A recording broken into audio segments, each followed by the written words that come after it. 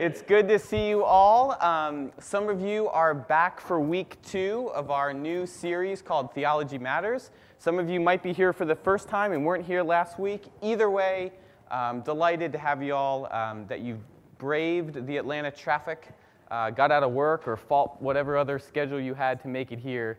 That's a special thing, and I'm grateful, and I'm glad. My name is Ryan Bonfilio. I'm a minister here at First Presbyterian Church, and I do this sort of thing. I do Christian ed, but particularly courses and content and talks that hopefully make this church not only a place that's hospitable and encouraging as you grow in your faith and in your discipleship, but we also hope that through these sorts of events, First Presbyterian Church becomes a center for church-based theological education, both locally and denominationally. So we are excited for this sort of opportunity for a little bit, for at least for a month here, to play seminary together, to have a chance to delve a little bit deeper into the content of our faith, of Scripture and theology, in a way, though, that I hope is still accessible, engaging, and relevant to where you are in your life in faith.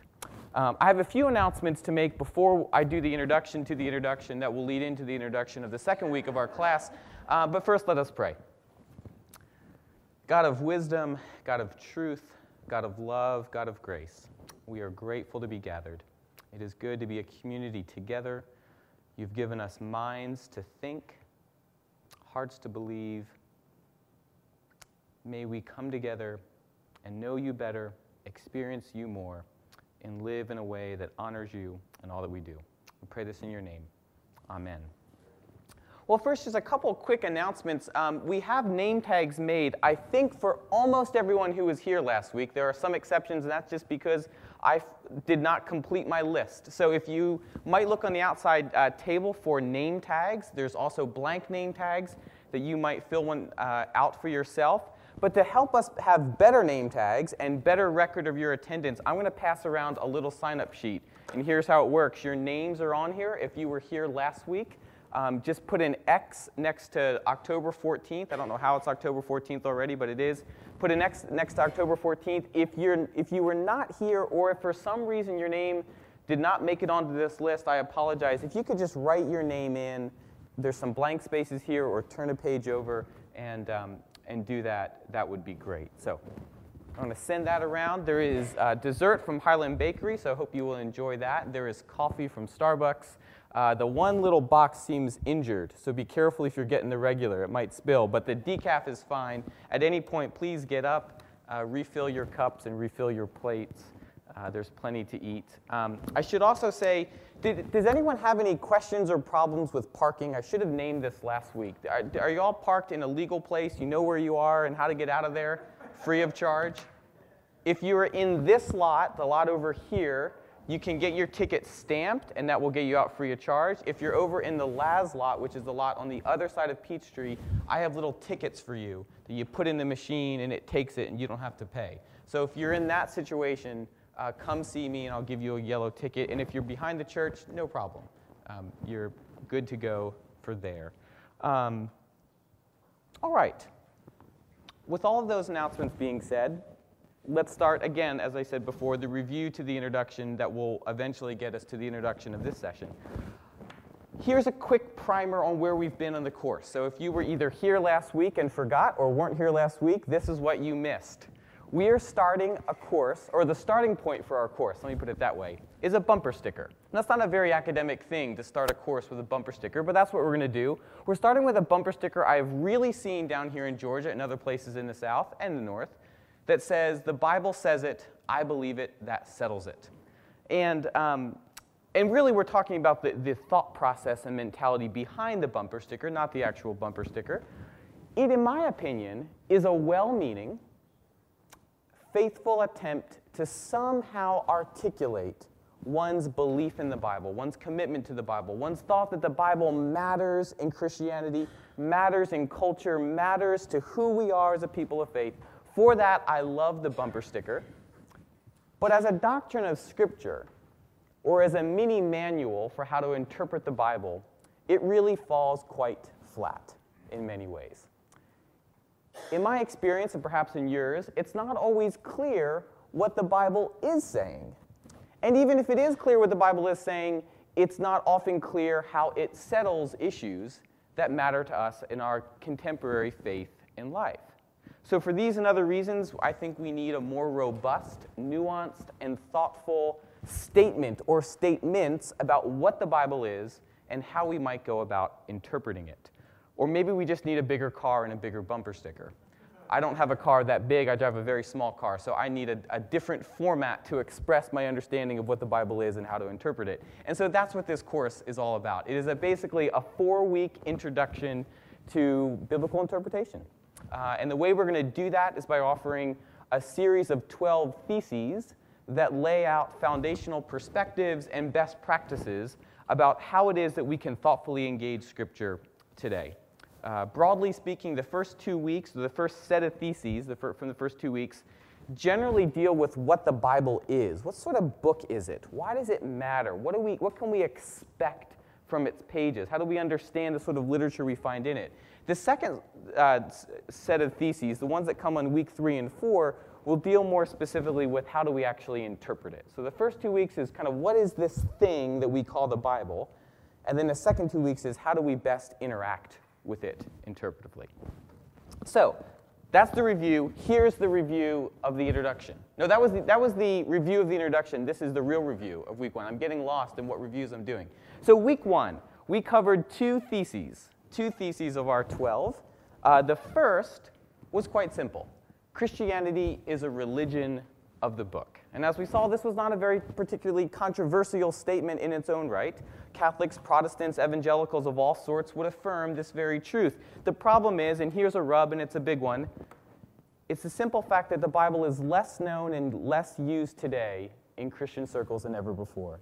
So if Christianity is a religion of the book, its relationship to the book has changed, in part because we don't use it all that often and we don't know it all that well. Some of the evidence for this, as we talked about last week, is anecdotal. We just have stories, experiences where knowledge of Bible from kids to adults, from evangelicals to Catholics, is not as good as it used to be. And this is not just me being kind of a grump, like, oh, this new generation is bad. There really is a declining literacy in terms of the Bible. And there's even surveys that provide some more concrete data to suggest that this is in fact the case. We mentioned the Pew Survey of Religious Knowledge from 2010. They did very basic Bible questions to Catholics, mainline Protestants, evangelicals. And look, there's no way to put it. We did terribly on this. Mainline Protestants, which most of you would consider yourself, is my guess, got an average score of 56%. On the very basic Bible questions that I think you probably learned in 3rd grade or something like that. This is not seminary level content. Catholics and evangelicals did about the same or a little worse. The condition of our Bible knowledge and Bible use is on life support. In fact, I like to talk about it, although this will be a talk for another time, I like to use a linguistic analogy. I like to say that the Old Testament is dying. Just like languages in the real world die out for lack of use, I actually think there's a real chance that the Old Testament, and maybe even the Bible as a whole, could die out in terms of linguistic analogy. That is, if enough people don't speak it, if enough people don't use it, languages die. And I'm afraid of that at some level. And there's more to say on that issue. So there's anecdotal evidence, there's survey evidence, but there's also some humorous evidence. And I want to add a lighthearted moment to this. Some of you have heard these from me, so if you have, kind of try to fake your laughter, but if you haven't, enjoy. There was a survey I've seen, things 5th graders say about the Bible. Some of you know this, some of you don't. And I just thought I would share a couple of these with you. The Egyptians were all drowned in the desert. Afterward, Moses went up to Mount Sinai to get the 10 Amendments. What I love about this, and the others that you'll see, is that they almost got it, right? A couple letters, and this would be completely right, and yet, as is, it's a disaster. Moses died before he ever reached Canada. Now, this is a factual statement. Moses never reached Canada, not in my Bible, not in the New Testament. Moses, he did not get there. This receives 100% credit on my test. Then Joshua led the Hebrews in the Battle of Jericho. Now, this might be true, but it would be a very different sort of battle of a very different nature than one might expect. David, no, this is also true. David was a Hebrew king skilled at playing the lyre. I have no objection to this. He absolutely was a liar and was skilled at it, and this also receives full credit in my book. David, fought the Finkelsteins, a race of people who lived in biblical times. There's a little typo there. But he fought the Finkelsteins, not quite the Finkelsteins. There are other Steins in the Bible, Philistines, but not Finkelsteins. A couple more. Solomon, one of David's sons, had 300 wives and 700 porcupines. The latter, to my knowledge, has not been confirmed archaeologically, though we're still looking into the issue. Jesus, now it's not just Old Testament. It's not just Old Testament, New Testament. Jesus enunciated the golden rule, which says to do one to others before they do one to you. This is like straight out of New Jersey. I know this kid went from New Jersey. The epistles were the wives of the apostles, little known fact that this is true. And finally, St. Paul cavorted to Christianity. He preached holy acrimony, which is another name for marriage. Now, depending on how much you laugh at the last part of that statement, I will expose some things. Anyway, these are fun. I wouldn't build a whole case of lack of literacy on these fifth grader statements, but there is something true, I think, of the falling out of importance of the Bible and Christianity. So that's point one. The second point we covered from last week is this.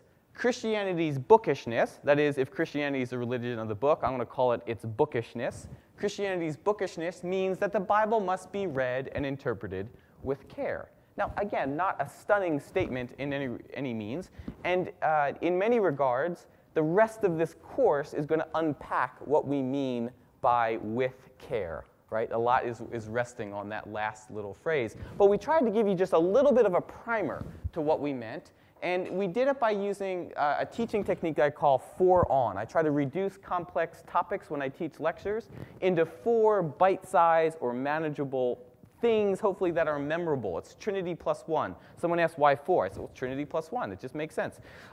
So here, for 18 bonus points I am not authorized to give, what are the 4-on reading the Bible for those of you who are here? What are the 4-on? Read it slowly. Read it slowly. That's one of them. Excellent. Reread it. Read it again. That's right. So you read it slowly. Turn the pages slowly, but then go back to it. Well, close. Read it in community. That was the same one as read out loud. We said because in the Old Testament world, you didn't read to yourself, you only read out loud. It meant you were always reading in community. So they were one and the same. And then there was one more, the third. Both of them, yes. Contemplation and critically. We kind of combined them also into one. So here are the 4-on reading. Read it slowly, read it again, read it critically, and read it in community. As I thought back on it, I think this last point is the one I want to reiterate and dwell on, reading in community. Because it strikes me as something that we do not do today. We might read slowly, we might read again, we might read critically, but we rarely read in community. And I think I've just thinking about the sorts of disputes that can happen in the church. They're real, they're serious, we'll deal with some of them throughout this course, but I just wonder if it would happen if we read in community. I wonder if it would happen if we read in community with people different than us. I wonder what would happen if we were in community with people different with us and read the Bible together. I don't know. I don't know, but I have hopes that that's the case. There's an image of this, I think, and I want to pause for a moment to reflect on this. In Psalm 133, the first line of Psalm 133, I think, is a little bitty reflection on this last 4-on. Y'all know Psalm 133:1? It says, "How very good and pleasant it is when kindred," that is brothers and sisters, "live together in unity." That's nice. That's a nice statement. But I think there's a little bit something more going on here. The word here, live, more literally in Hebrew, is sit. And I think the context of this verse are people gathering at temple for worship. So don't just mean like, yeah, when we're in like our neighborhoods together. I think they mean when we're at temple, sitting to worship. That's how good and pleasant it is when we're in unity. Now, I want to take it one step further and say, I think when people came to temple to sit for worship, they sat for a reason. They sat because someone was reading. I think this is about reading together in unity. I think people came to sit to hear a word read, and that's what's so good and pleasant. And that's what the unity is. Make sense? So here's what I thought we would do. Just go work with me just a little bit. I'm going to teach you a little bit of Hebrew, and I'm going to teach you a song so that we can literally sing together in unity, though it may or may not be pleasant depending on the quality of your voices, this song together. And Lisa, you know this song, I think. Do you remember Psalm 133? Hine Matov? No. Okay, I'm going to need you to pull it up. I think we did it last year. I don't remember. So here's what the Hebrew sounds like. I've transliterated the Hebrew, not translated it, but just giving you the sounds in English. We're going to learn this, and then we're going to sing it together. All right? And we're going to do this like every week, actually. So it's Hine Matov Uma Naim Shevet Achim. That KH is that kind of like spitty sound in the back of your throat. Achim, don't spit in your neighbor's hair. Achim Gayahad. That's what the Hebrew sounds like. And so we're going to sing those Hebrew lines in a song. Sound good? All right. It goes like this. Now you're going to have to put up with my singing until you learn it. So there's incentive for you to learn it as quick as possible, because then you get to hear me less and less. And by the way, I have a philosophy about bad singing. The worse singing you have, the louder you should sing. That's the best way to compensate for a loud voice, is just bring up the volume. So I will sing loudly. It goes something like this.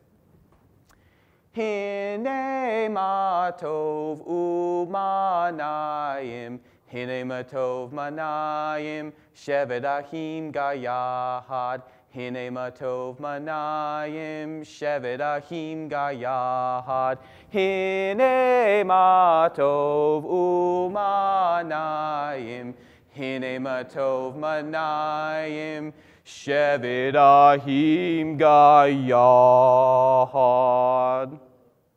Not bad, not bad. Let's take it from the top, because here's what we're going to do. We're going to sing this as a way of singing and reading together in unity, literally living out that last of the four on, okay? And next week, we're going to do it again, but we're going to do it in a round. This is a great song to do in a round. But not this week, though. We're just going to set is this coming back, Lisa? It is. Okay, good. Yeah, well, if I recall, and if I might say, I think that version of Hebrew really struggled with the round, if I remember right. But not you, Lisa, not you. Okay, you guys want to try it from the top? So we do this line, repeat this line, and then you end here, and we end slow. Oh, actually, I'm sorry. This is wrong. This is a typo. It's not repeated. This last line's not repeated. I apologize for that. Okay, you ready? Do you know this song? No. Okay. Okay. Hine matov umanayim, hine matov manayim, shevet achim gayahad, hine matov manayim, shevet achim gayahad, hine matov umanayim, hine matov manayim, shevet achim gayahad. All right, give yourself a hand. That's not bad. That's not bad. Here's what we want to do. We want to sing it around, but we also got to sing with more verve and vigor, because that sounded a bit like a funeral dirge. And we are singing how good and pleasant it is to live/sit/read together in unity. Amen? Amen. Okay. So with all of that being said, I'm about to start this week. Perfect. Okay. So we need to move on to, I said 4 more theses today. In my email, that was a lie. I only meant 3. And that's not just because I'm already behind. It's because there really were only supposed to be 3 for today. So here's our third thesis. And some of you, I also have to have another caveat here. Some of you have had me before in classes, whether at CTS or here, are going to start hearing certain things repeated. For that, I apologize. But here's the reason. I think there are certain things worth repeating in teaching. And so if it sounds familiar, if it has a ring, I might have heard this before, you did. It was probably from me, and we're going to hear it again. But this time in a little more depth. Okay, third thesis. The Bible is not a book. The Bible is not a book. What are you talking about? Here it is. This is a book, right? Why isn't this a book? It's made up of a lot of books, right? So what is it? It's an anthology. It's the best of. It's a compilation. It is a library of sorts. And I want to argue, and this is actually one of my favorite theses of the group, and I think it makes some of the biggest difference. We need to stop thinking about the Bible as a book, and we start thinking it as a library. And if we did, and I'm going to make this case, it's going to make a world of difference about how we use this library in our faith and life, and in particularly controversial issues. Back in the 4th century, an Italian theologian and church leader named Jerome, or at least he lived in northeastern Italy for most of his life, called the Bible a bibliotheca. Right? This is the word that we get bibliography from. And what's a bibliography? It's a listing of the books you use if you're writing a paper that occurs at the end or the back of the book. But bibliotheca in Latin literally just means Latin. It doesn't mean Latin. In Latin, it means library. So if you went to the library in ancient Rome, it was called a bibliotheca. And so Jerome, I think, had something profoundly right about his description of Scripture as a bibliotheca. And I think this observation is twofold. First, it's a simple observation about technology. It's an observation about technology.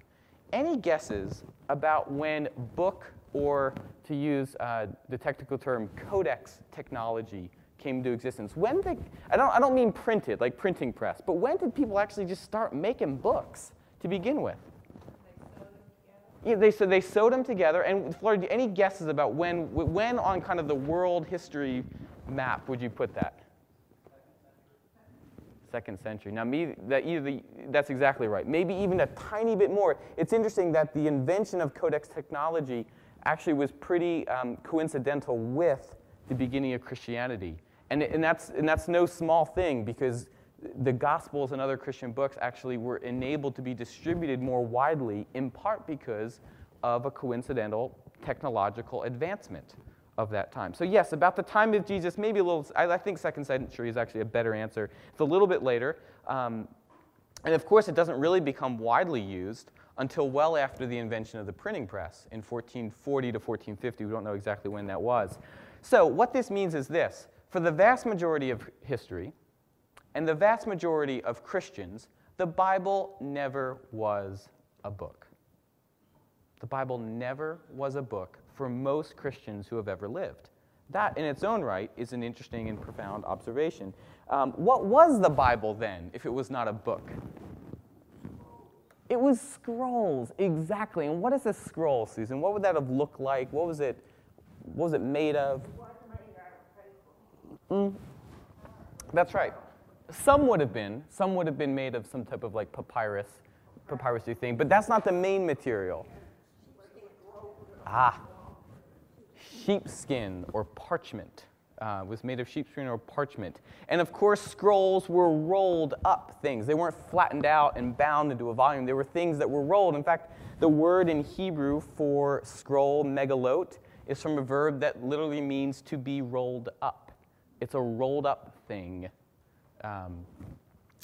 In Greek, the word for scroll is biblion.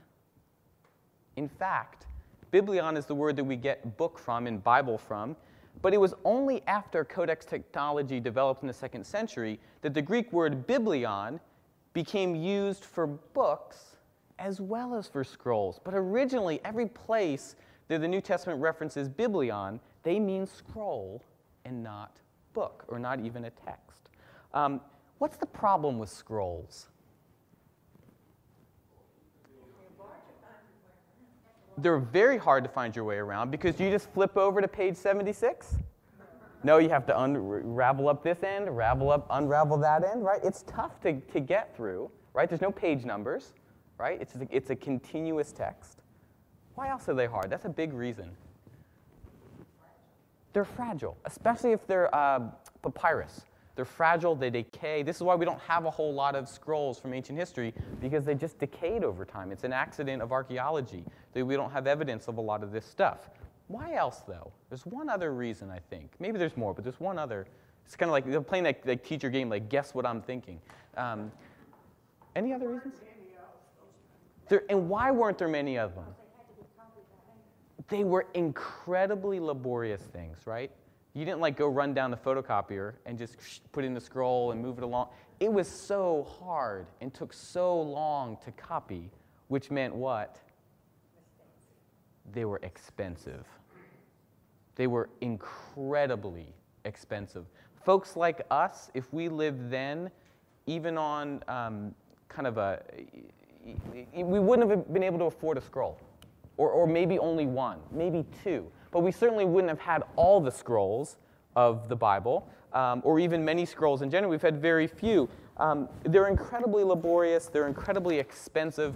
This is the great Isaiah scroll. The Isaiah scroll is actually a whole scroll that not we, but someone else found in a cave in the Qumran community, which is just northwest of the Dead Sea in Israel, Palestine. And this is a magnificent document that they found.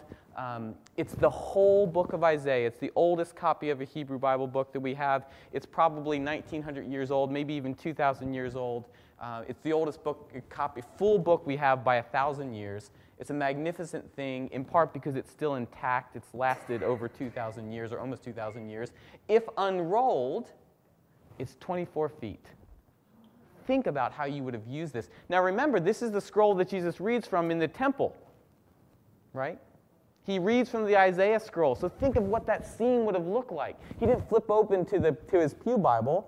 You know, he didn't say, well, turn to page 642 in your Pew Bible. He had to find the place, or maybe pre-unrolled and rolled the scroll to him to the right spot in Isaiah and handed him the text and said, read here. Maybe, we don't know. But in either case, it's a huge thing. Made from sheep. How many sheep took to make the great Isaiah scroll? Well, just think about it. Do the math in your head. How big is a sheep? And then how many would you need to get to 24? A lot.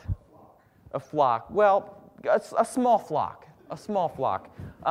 Thinking that you can get about 18 inches of good parchment off a sheep, this took, and we know that this took 17 leaves. 17 leaves that were sewn together. It doesn't mean 17 sheep. It means 18.5 or 8.5 sheep, because you got 2 halves out of a sheep when you're making parchment. So 8.5 of these guys went into this thing. Think about how much that would have cost. Good.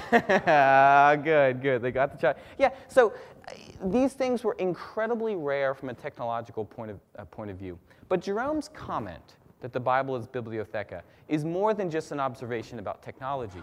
It's an observation about theology. For even if you had the money to have all the scrolls, still think about what a diverse collection that would have been.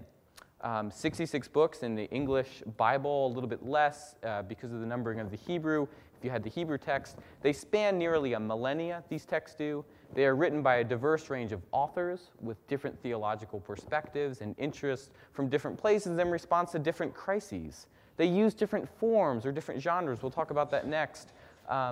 And they employ different rhetorical strategies. That is to say, when you read this one book, it really is like you've jumped around in a real library. Okay? It's an amazing thing, in fact. And so I want to just show you some examples. So don't just take my word for it. I want to show you some examples of the sort of diversity we find in Scripture. These are just but a few of ones that we could talk about, but I think they help illustrate the point. So wisdom literature. Let's talk about wisdom literature. First of all, what is wisdom literature? Where do we find it? What sort of books might we find wisdom in? Proverbs, yes. Ecclesiastes. Job. They're the 3 big ones. Proverbs. There's a little bit in Song of Solomon, a little bit. There are some wisdom psalms. It's kind of scattered in other places. Parts of Daniel are considered wisdom literature. But the 3 biggies are Proverbs, Job, and Ecclesiastes. And what's wisdom literature all about? This isn't a whole thing on wisdom literature, but just what are we talking about? Like, what's it like when you read a wisdom literature? Let's take Proverbs, because that's the most common one. Like, what does it sound like? Is it, thus says the Lord, in 3 days the city will be destroyed? Is that wisdom literature? No. Is it King Solomon begat someone else and begat? No. Beautiful. Can you repeat it? Bring up a child the way he should go, and he shall not depart from it. And so what is that? It's a wise thing. It's instructions, right? It's something you would tell, a mother would tell a daughter, a father would tell a son, a neighbor would tell another. It is a Dear Abby, right? And what is it based on? Is it based on divine revelation? Did the thunder clap and the skies opened and God said that? How did you learn that? How did you learn that? Experience. Wisdom literature is practical instructions,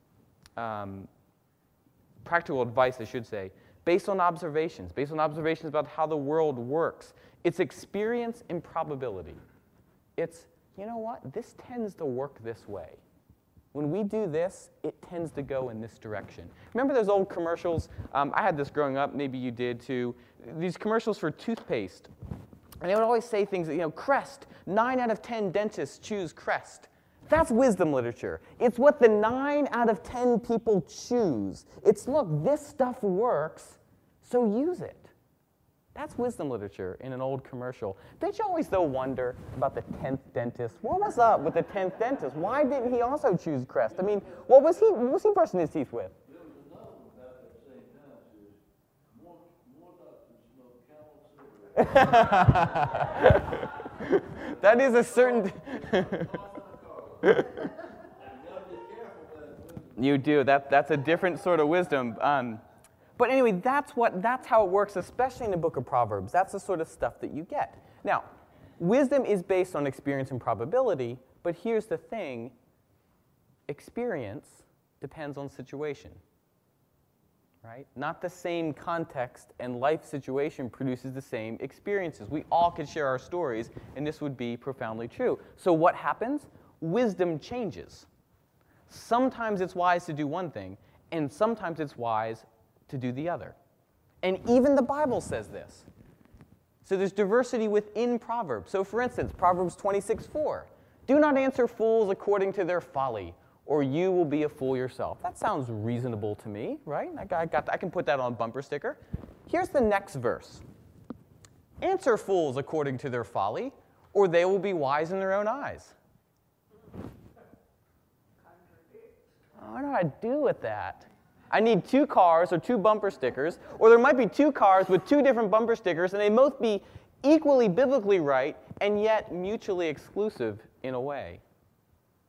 See our problem? Even within one book, even within Proverbs, which has a fairly consistent view of how wisdom works, it says different stuff about different stuff. Why?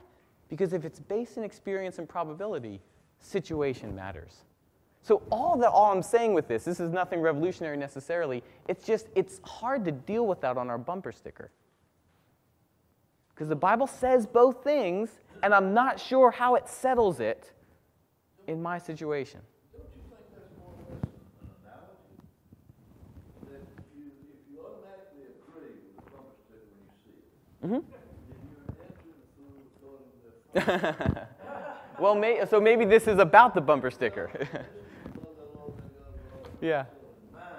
Sure. In other words, use your own common sense. That's right. And look at that thing and say, answer fools according to their folly, or they will be wise in their own That's right. eyes. In other words, saying, look, you've got to think about these things. You can either agree with what you see it immediately, or you can question. I think that's what that is. And this is our only option. If we're going to read these 2 verses together, which would make sense because they're in the same chapter, we have some thinking to do, where we have to say, well, what situation am I in? How do I take these biblical principles of wisdom and then relate them to my life? We might choose different things, and that's a little messy, right? It's a little harder to say, thus saith the Lord, in this case, because we have to try it on. We have to discern. There has to be some adjudication about what makes most sense. Now, the situation gets even a little more hairy when we talk about diversity between wisdom books. Now, I said there's 3 big wisdom books, Job, Ecclesiastes, and Proverbs. These books could not be more different. They could not be more different. I have reduced Job, Proverbs, and Ecclesiastes to 3 mathematical equations, and I think this is all you need to know. What a science major I was.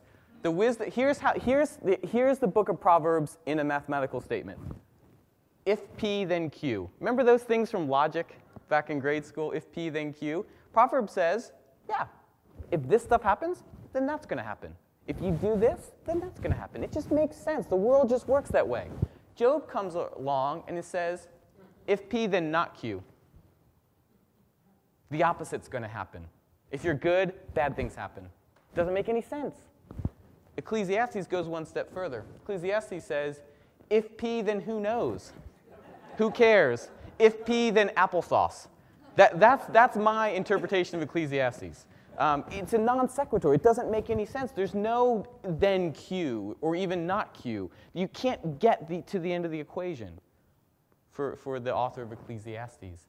So think then, if you were just even trying to deal with these 3 books, and let's say your final exam was, describe biblical wisdom, what would you say? Which one? Which book? Which verse? Do you see the sort of work that we have to do? Because the Bible is a library. Now this might make it seem like our work with the Bible is onerous or complicated, and maybe, but it's also beautiful and wonderful that we can find these diverse voices all within this text, right? Sometimes our lives don't work this way. And when my life doesn't work if P then Q, I'm grateful that Job is in our witness. I'm grateful that Ecclesiastes is in our witness. But sometimes when I'm in a Job state of mind, I need to hear someone say, if P then Q. I need to hear someone else give witness to the world can be that way, and that in hope one day maybe we can get back to if P then Q. Right? We need both. We need both in our churches. We need both in our songs. We need both in our sermons. Right? We need to hear both because we are both. We are all of the above. Even in different seasons of our life, we need these different things. Amen? This is why it's good to have a library and not just a book. If we had a book, we would be incredibly limited, I think, in our theological outlook.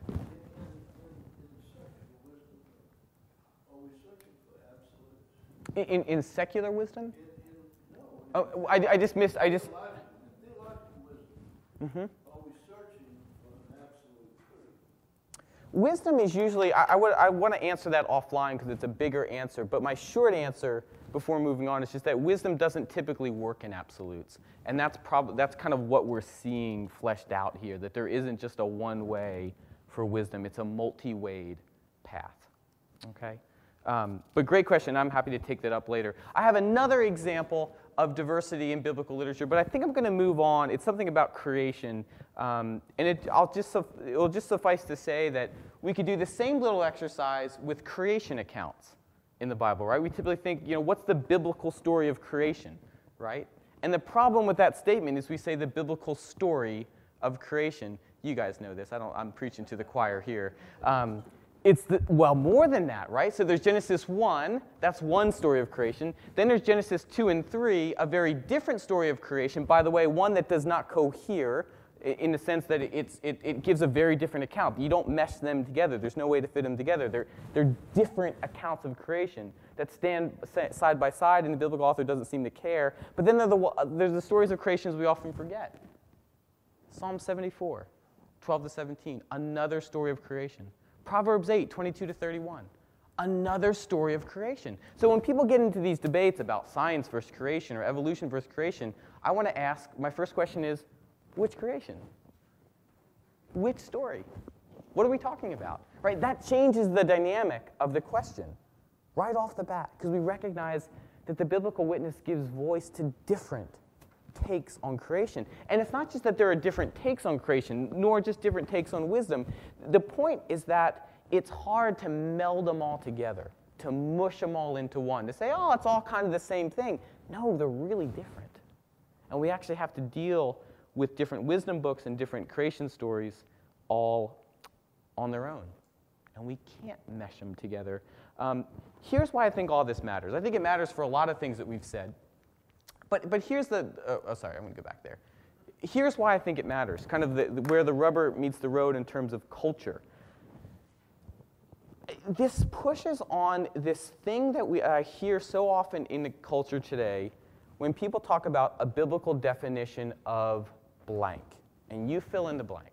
A biblical definition of prayer, of worship, of faith, of grace, of church, of marriage, et cetera, et cetera, et cetera. We could spend weeks on any one of those issues, but the simple thing I offer us is be cautious about the biblical definition of blank, because chances are the Bible says a lot of things about that thing that you want to define so narrowly. Now, again, we can debate the particulars of any one of them, and that would be for another study in another time, but be careful of it. Be careful because, I talked about this on Sunday a little bit, when we so narrowly define something, or when we only listen to one part of Scripture and not others in coming up with the definition, we create, as I talked about on Sunday, a caricature. That is kind of a distortion, an exaggeration, something that only captures a partial truth, but forgets that there's a bigger picture that Scripture gives us. And so what I want us to be as people of faith is to be readers of a library, to have fuller definitions, to have fuller sensitivities to the very diverse things that Scripture say, and then to read that diverse voice in community together and discuss how do we make sense of those diverse voices. That, I think, would be a rich conversation. Let me pause before going on to number 4 for any kind of follow-up questions on that one thesis there, thesis 3. Anything on the Bible as a library? Yeah, Jeff. What you just said toward the end, I guess I would interpret it as you're saying within the Bible there are a number of different things that when we read, we can take different things from. Mm-hmm. Beyond the existing Bible, how do you look at other opinions, Yeah. other sources of knowledge? Sure. Like you said, Mm-hmm. there's a finite end in time that this codex Mm-hmm. stop this canon. That's right. Stop. Yeah. How do we relate to what is common sense? It's a fantastic question, right? Because if we're beginning to open the door to the Bible saying a diversity of things, maybe we say, well, what can we hang on to? Can we say anything about anything if the Bible says everything? And I want to put some bounds on that a little bit to say that the Bible doesn't say everything. It says different things. It is a library, but it's a discrete library. It's 66 books, not 18,000 books, right? There's an end, there's a beginning and an end to it. There are various voices, but not every voice is said, and that's sometimes good and sometimes bad. I also think, Jeff, that there are, while there might not be always these nice, neat definitions that we want from Scripture because of its diversity, there are trajectories. There are ideas that come up and get repeated and inflected, maybe in slightly different ways, but if you drill down, the principle's the same. And so I feel much better hanging my hat on those principles, those trajectories of thought that get repeated in the prophets, in the wisdom, in the creation accounts, in the Gospels, in the letters. When I see things like that get echoed again and again and again and get worked out over centuries, I feel much more confident in saying, "Thus saith the Lord." That's how I take it. It doesn't answer everything, but I just want to say there are some bounds to the diversity. There are some bounds to the kind of the ambiguity in Scripture, I think. Anything else on this point? Yeah, Susan. Where is the Isaiah scroll now? It's in Jerusalem. It's in a special museum that houses a lot of the artifacts from the Dead Sea Scrolls. It's in a magnificent exhibit. If you can ever go, there's a whole room. And I think that if I remember right, it's all unrolled. Is this right? Along a circular wall. I think so. You can actually walk along the wall and literally see it. It's a magnificent thing. It's remarkable. Yeah. All right, let me jump on to the fourth thesis. This one is a little bit shorter. The Bible is filled with different genres of literature, each with its own, quote, rules of engagement. So let me ask you a question. What's a genre? Okay, it's a type of literature like poetry. That's a great start. I like it. A style, so a type, a style. What else? A purpose, right? Maybe even a subject, right? Wisdom might be a genre of literature. Poetry might be a genre of literature. Epic poem might be a genre of, or maybe a subgenre of poetry. Yeah, history. Yeah, absolutely. Biography. Fiction, right? Comic book. I mean, we can go on, for modern examples, we can go on and on and on. Romance novel, et cetera, et cetera. All of these are different genres, okay? And it's not just literature. We could talk about genre of cars, genre of shoes, genre of jackets, it's really any way we talk about a category categorized by similarities of style, form, or subject matter. Category categorized by similarities of style, form, or subject matter. Now, why does genre matter so much? Well, knowing a piece of literature's genre immediately tells you something about what it's about, or where it's going, or what its purpose is, or what its goal is, or what its point is. And if you get the genre mixed up, you really can go pretty far afield in terms of understanding what the piece of literature is about in the first place. Let's do a couple examples. Just English, no Bible, just English here. Let's guess the genre and then wonder what would happen if we got it wrong. You ready? Okay. Sorry, I forgot the pigeons. So one way of talking about genres is that they're pigeonholes. There's these little itty-bitty holes that a pigeon fits in. Now, in fairness, I think genres are more like pigeons than holes because they can drift and flutter and fly and change a little bit. But for lack of a better term, genres are pigeonholes. We're going to come back to pigeonholes in a second. But first, let's do our modern genres. So I'm going to give you like a little snippet of a piece of literature, and you tell me what I'm reading. A love letter, right? No, not a love letter. What is a Dear John letter?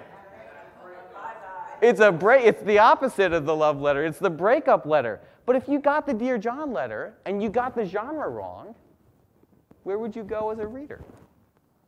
You might miss the point. You might not know you got dumped, right? Okay. Once upon a time. A fairy tale. Is this how history books start? What if you read Once Upon a Time and you thought, oh, this is a history book? You would be some weird history that you got, and probably a fairy tale too. There are little things kind of like this particularly in the Old Testament. The book of Job, for instance, begins very much like Once Upon a Time. There once was a man in the land of Uz named Job. That's like classic Once Upon a Time stuff from the Hebrew Bible. Or the beginning of Ruth, the book of Ruth, first verse of Ruth. In the days when the judges judged. They're conjuring up kind of a bygone era. It's not telling history. We'll say more about history in a second. But we got to get the genre right. Let's do one more. My love is like a red, red rose. Poetry. Who's this from? Anybody? Not Shakespeare, although he plays on some of this too. This is Robert Burns, a Scottish poet from the late 18th century. This is not, at least one would go a very different place with the rest of the poem if one thought one were reading a botany textbook. Right? Now, why is this so easy for us to do? Right? It's laughable, right? Why wouldn't we get any of these wrong? We read a lot, we've been to school, we have certain intuitions built by virtue of our experience in life and education in this culture. We don't make these silly mistakes because we know the genres, we know how they work, we know what to expect of them. We can read those two words, Dear John, and we know exactly where the letter is headed. And we wouldn't make a mistake about what it meant. The problem is, of course, that we often lack similar intuitions when it comes to reading ancient literature, particularly the Bible. So I would like to suggest that we do this all the time when it comes to the Bible. We start thinking that we're reading a very different genre. Maybe not everyone, but I think it happens more often than we would like to admit because we lack these intuitions. the result, or the way I teach students it, the way I teach students it, is that we often put foxes in pigeonholes. If genres are pigeons, we put foxes in those holes, and if you put a fox in a pigeonhole and not in a foxhole, you have a problem, at least for the pigeon. The fox is okay. And so let's not put foxes in pigeonholes. And let me give you a couple examples. There's many that we could do, but I just want to name two of the ones that I think are most common, and then I want to come back to my, well, we'll see where our time is. First, this is a common mistake. You've heard me say this before. I know you have.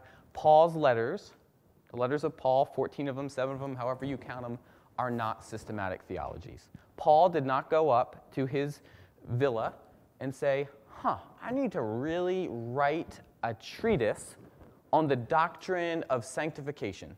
And then he sat down in a nice, orderly, categorical way and just wrote, because God was whispering in his ear, all of these things about sanctification. Right? Paul, unlike Calvin, or Barth, or Luther, or Bonhoeffer, or Schleiermacher, did not write long theological treatises. We read him as if he did. Typically, that's how we treat Paul. What did Paul say about this? Oh, let me find a verse, and I'll pick up what he said, because that's our systematic theology. What did Paul write? He wrote letters. In fact, he might have written a couple of Dear John letters to the church, I think, Corinthians maybe. No, he writes very personal letters. Now, we can do theology with Paul's letters. We can even do systematic theology. I don't, but people can do systematic theology with Paul's letters. But we need to remember that what our raw goods is a personal letter. And letters in the ancient world followed certain conventions, certain literary conventions. They started certain ways, they ended certain ways, they followed certain forms. But if we read it as if it were systematic theology, we miss all of that. Right? In fact, I think we miss a lot, and we can do some dangerous things with theology. We need to remember that Paul is not laying out a rigorous system of belief that the church for 2,000 years can just repeat back to its believers, but he's writing to real people with real problems, in real controversies, some of them with very difficult answers or no clear answer, and he's trying to take some general principles that he knows about Christ, that he knows secondhand, by the way, about Christ, because he wasn't there with Christ. And by the way, Paul writes before the gospel, so we can't even look to the gospels to find out all the good stories about Jesus and say, well, remember that story? Because they weren't written yet. So Paul is at the vanguard of the New Testament. He's writing for the first time. He's writing letters. He has these principles of what Christ is like and what the Christian community should be like, and he has to somehow package that in, I was going to say a pastorally sensitive way, but Paul's not always pastorally sensitive. But he still has to package it in practical ways, right? He has to answer real problems. Who is the leader of this church? Not what is your doctrine of sanctification or what is your theory of the incarnation. It's, we have a problem, we don't know who leads this church. We have Jews who want to make Christian believers get circumcised. And that is a painful affair, and we really need to answer this question before we do it. Right? These were real issues that Paul had to work out. And I just wonder what would happen if we read Paul as a letter writer and not a systematic theology writer. Well, I want to ask you, how would you read Paul differently? Okay. Okay, we would relate differently to it, right? There'd be a different, or we would at least want to say that what he's saying is contextual. That maybe if it is a fact, it's pertaining to this particular environment. Okay? What else?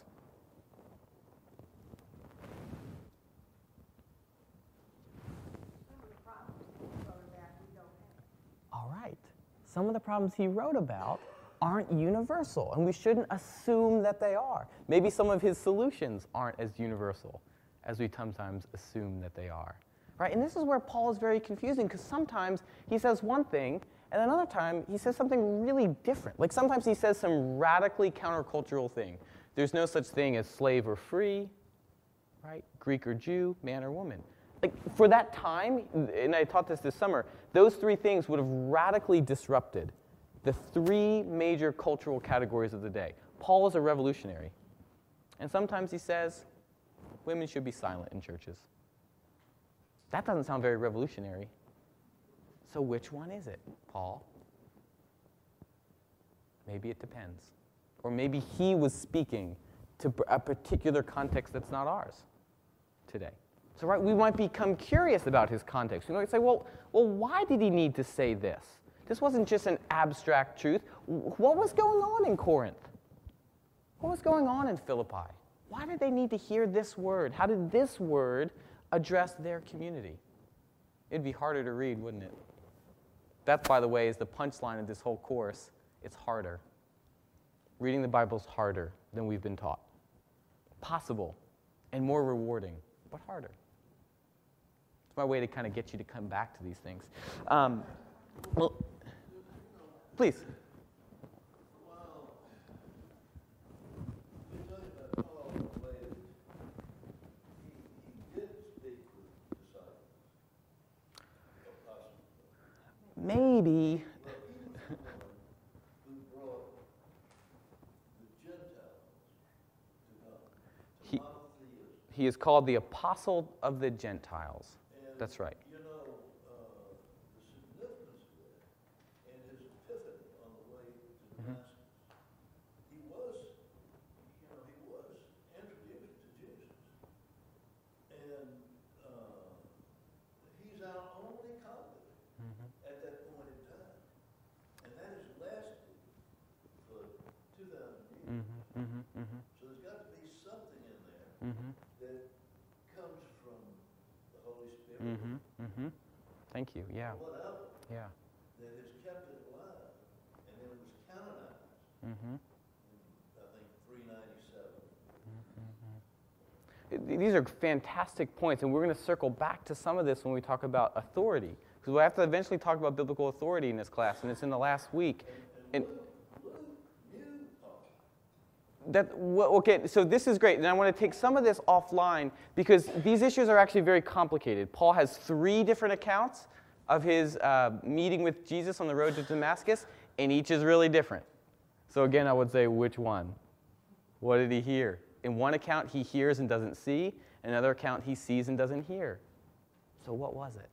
But the point I want to affirm, though, in particular, is that I'm not saying that because Paul wrote letters, none of it matters, or none of it has authority, or that the Holy Spirit wasn't in it, or that God wasn't in it, or that it's not important for the life of the church today. I'm not saying any of that. The church has decided that these texts are canonical, and we believe that, and I think that's significant. I do believe the Holy Spirit speaks in and through these letters to the church today in powerful in important ways. I'm just inviting us to kind of shift our genre lens, right? To think about Paul as a letter writer, and what would it mean to write letters as opposed to what does it mean to write systematic theologies. I want to say that it's different, though not at the point of whether or not the Holy Spirit's involved or not. I just think the Holy Spirit works through different genres.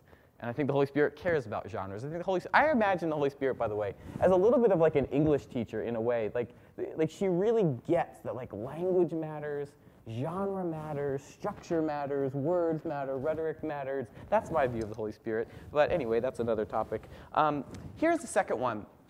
I think where we put foxes in pigeonholes. We often read Old Testament prophetic books primarily or only as ways of telling the future, and typically the very, very, very distant future. Not like next Tuesday future, but like the end of the world future, or the coming of Jesus again future, or the rapture future, or all of these different things.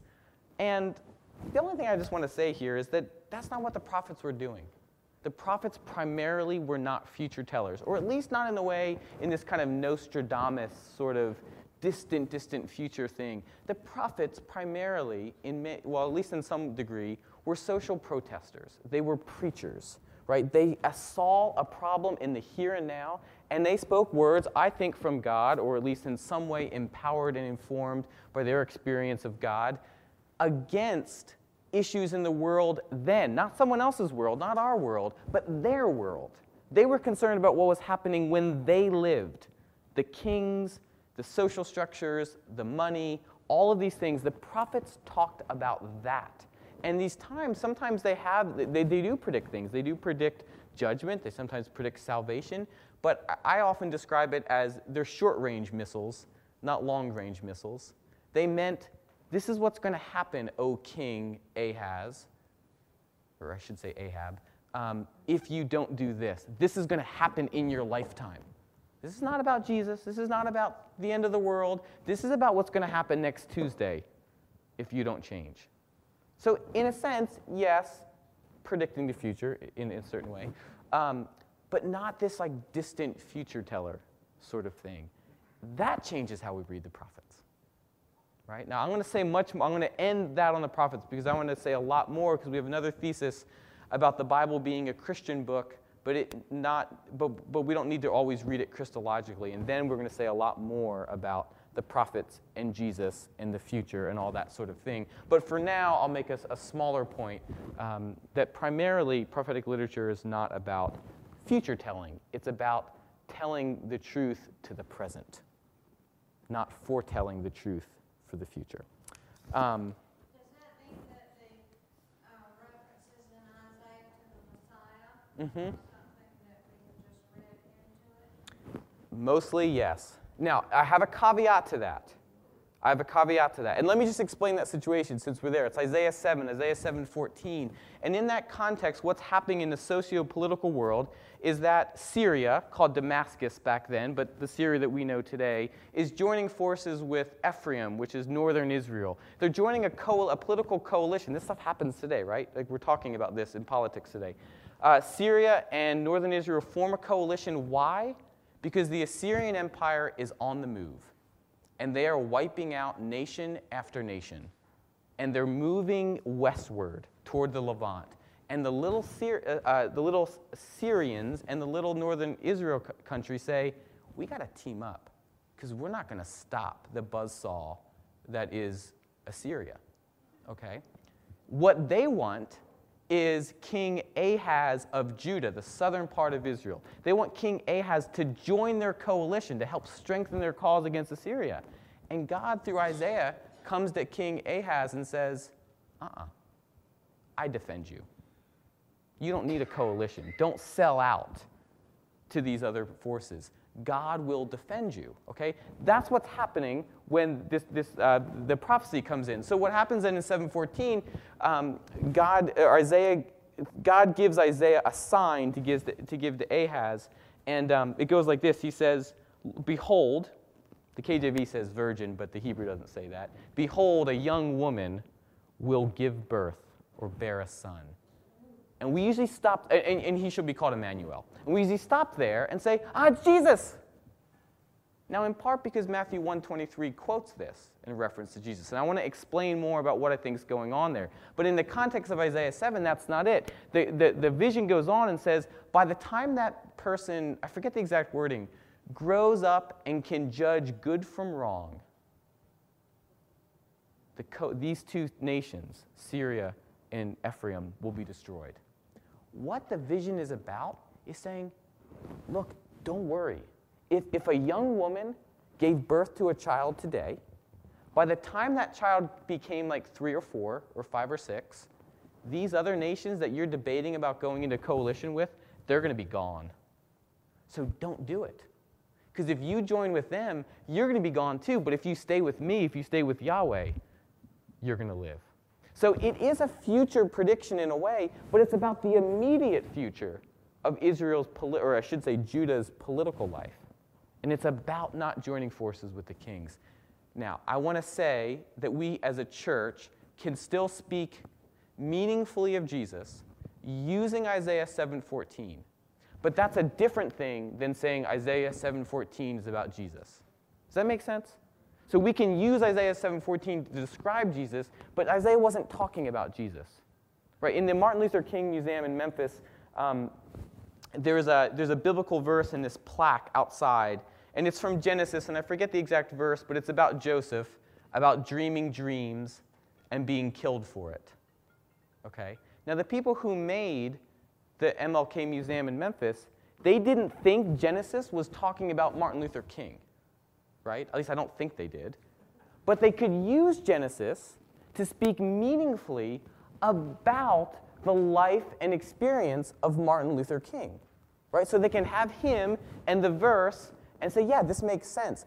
I think that's what Matthew's doing.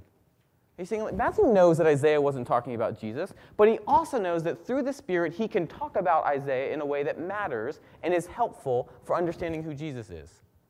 So it's yes to both. But I think historically, Isaiah, he's talking about the Syro-Ephraimite crisis, not the Messiah, some 32 years later. That's my take on it. Does that make sense? Well, we'll talk about it more. Okay, here's what I want to do.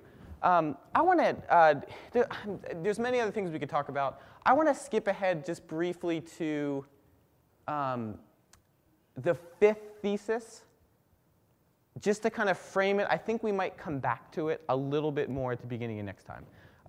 The fifth thesis begins with a question. I sometimes do these exercises in my classes called TAPS exercises, talking aloud, that is aloud with your voice, and aloud, that is it's permitted, partner sharing. It's the way to kind of get students talking in a lecture. And so I give them just kind of questions to talk about, and only 2 minutes to talk about it. So I want to start you on this. This is going to be our way into the fifth thesis. Is the Bible a history book? Here's what I want you to do. Here's how TAPS works. You turn with a partner, and you talk for 2 minutes, and then we come back together. And this will kind of just frame our conversation for next time. So go ahead.